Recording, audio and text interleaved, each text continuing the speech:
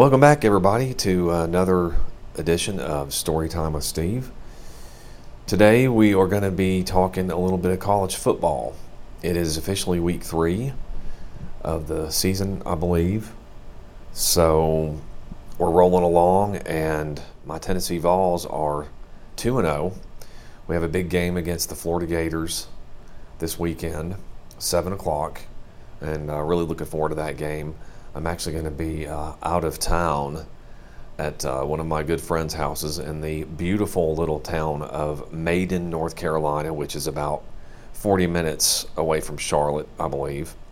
Just a beautiful little town, a lot of little suburb towns kind of surrounding in that area. This friend of mine used to live in Mooresville, North Carolina, another nice area. So my brother and I usually go down and do a little guys' weekend with him once a year, so we're looking forward to that. And, of course, we're going to be watching the game Saturday night. And, of course, everybody's been talking a lot about the expectations for Tennessee this year versus what they did last year. They've really raised the bar as far as the expectations go for winning again. You know, since we finished up strong last year, only had the 2 losses, and then, of course, the Orange Bowl win versus Clemson.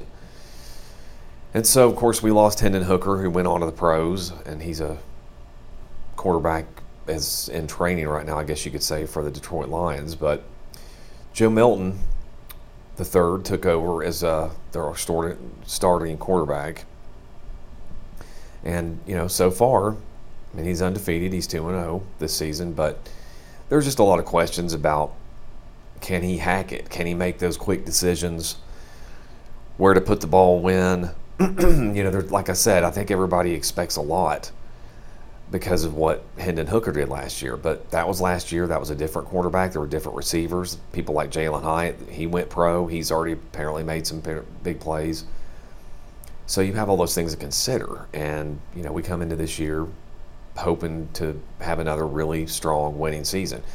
But, you know, we beat Florida last year. We beat Alabama, a historic game at home, took the goalpost down again. That was the first time since 1998, which I'm happy to say I was able to be a part of that Florida game and actually rush the field and did the whole goalpost thing. And that's a whole other story within a story. But I was able to be a part of that win, which until this Bama game last year, that was probably the biggest home game win.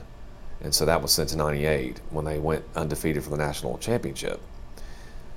So when you look at last year versus this year, here we are getting ready to play Florida. And we were talking about this at work this week, that getting past Florida early in the season is just always one of those obstacles that if you can get the win against Florida, it just sets a tone. You have confidence. You know, it's a great SEC win. You know, it just feels like your chances are so much better moving forward for not only a successful year as a whole, but, you know, for an SEC share of a title, East title, or possible SEC title. And then now with the playoffs, and then if you can win enough to go on to the playoffs, you know, you would have that option. So there's a lot of exciting things yet to happen. And I'm sure we'll probably check back in after this Florida game and maybe have a little recap about thoughts and opinions and all that kind of stuff. So looking forward to that, and got to go to the game last week. My dad and brother and I went down, and I haven't seen a game with my dad since the Oklahoma game, which was several years ago when Joshua Dobbs was our quarterback. And that probably would have been, I don't know, 2015 maybe. It's been a long time. So it was good to get down and see a game with Dad. We grew up going to the football games. Dad had season tickets when we were young in the 80s, and, you know, he kept them as long as he could.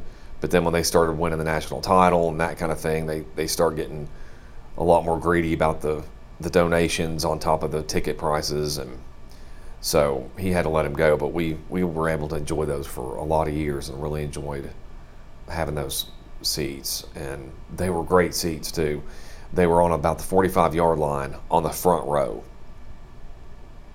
So you were right there in the middle of all the environment. You could hear the hits, you could hear the thuds of the football. Like, I'll never forget in that 98 Florida game when that guy lined up for that.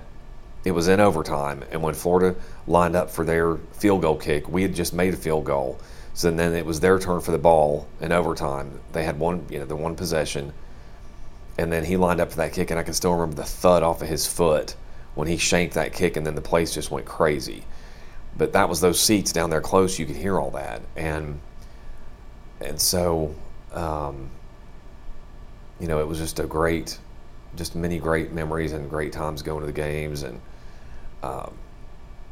so I've tried to pass it on to my kids and try to get them down there for a game or two when we can. And I might save the story about the UT Kentucky game last year, the disaster that happened, for another podcast. That was a nightmarish day that I tried to take the boys down for a game and it didn't work out. So we'll get to that later. So anyway, let's everybody enjoy some college football this weekend, and go Vols.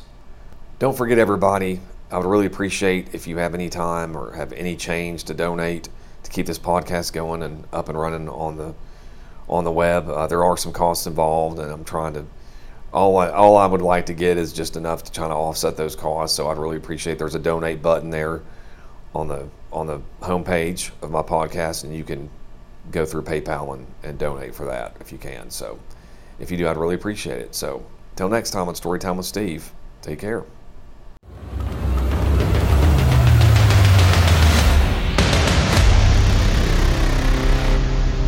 2023 SC Racing Production.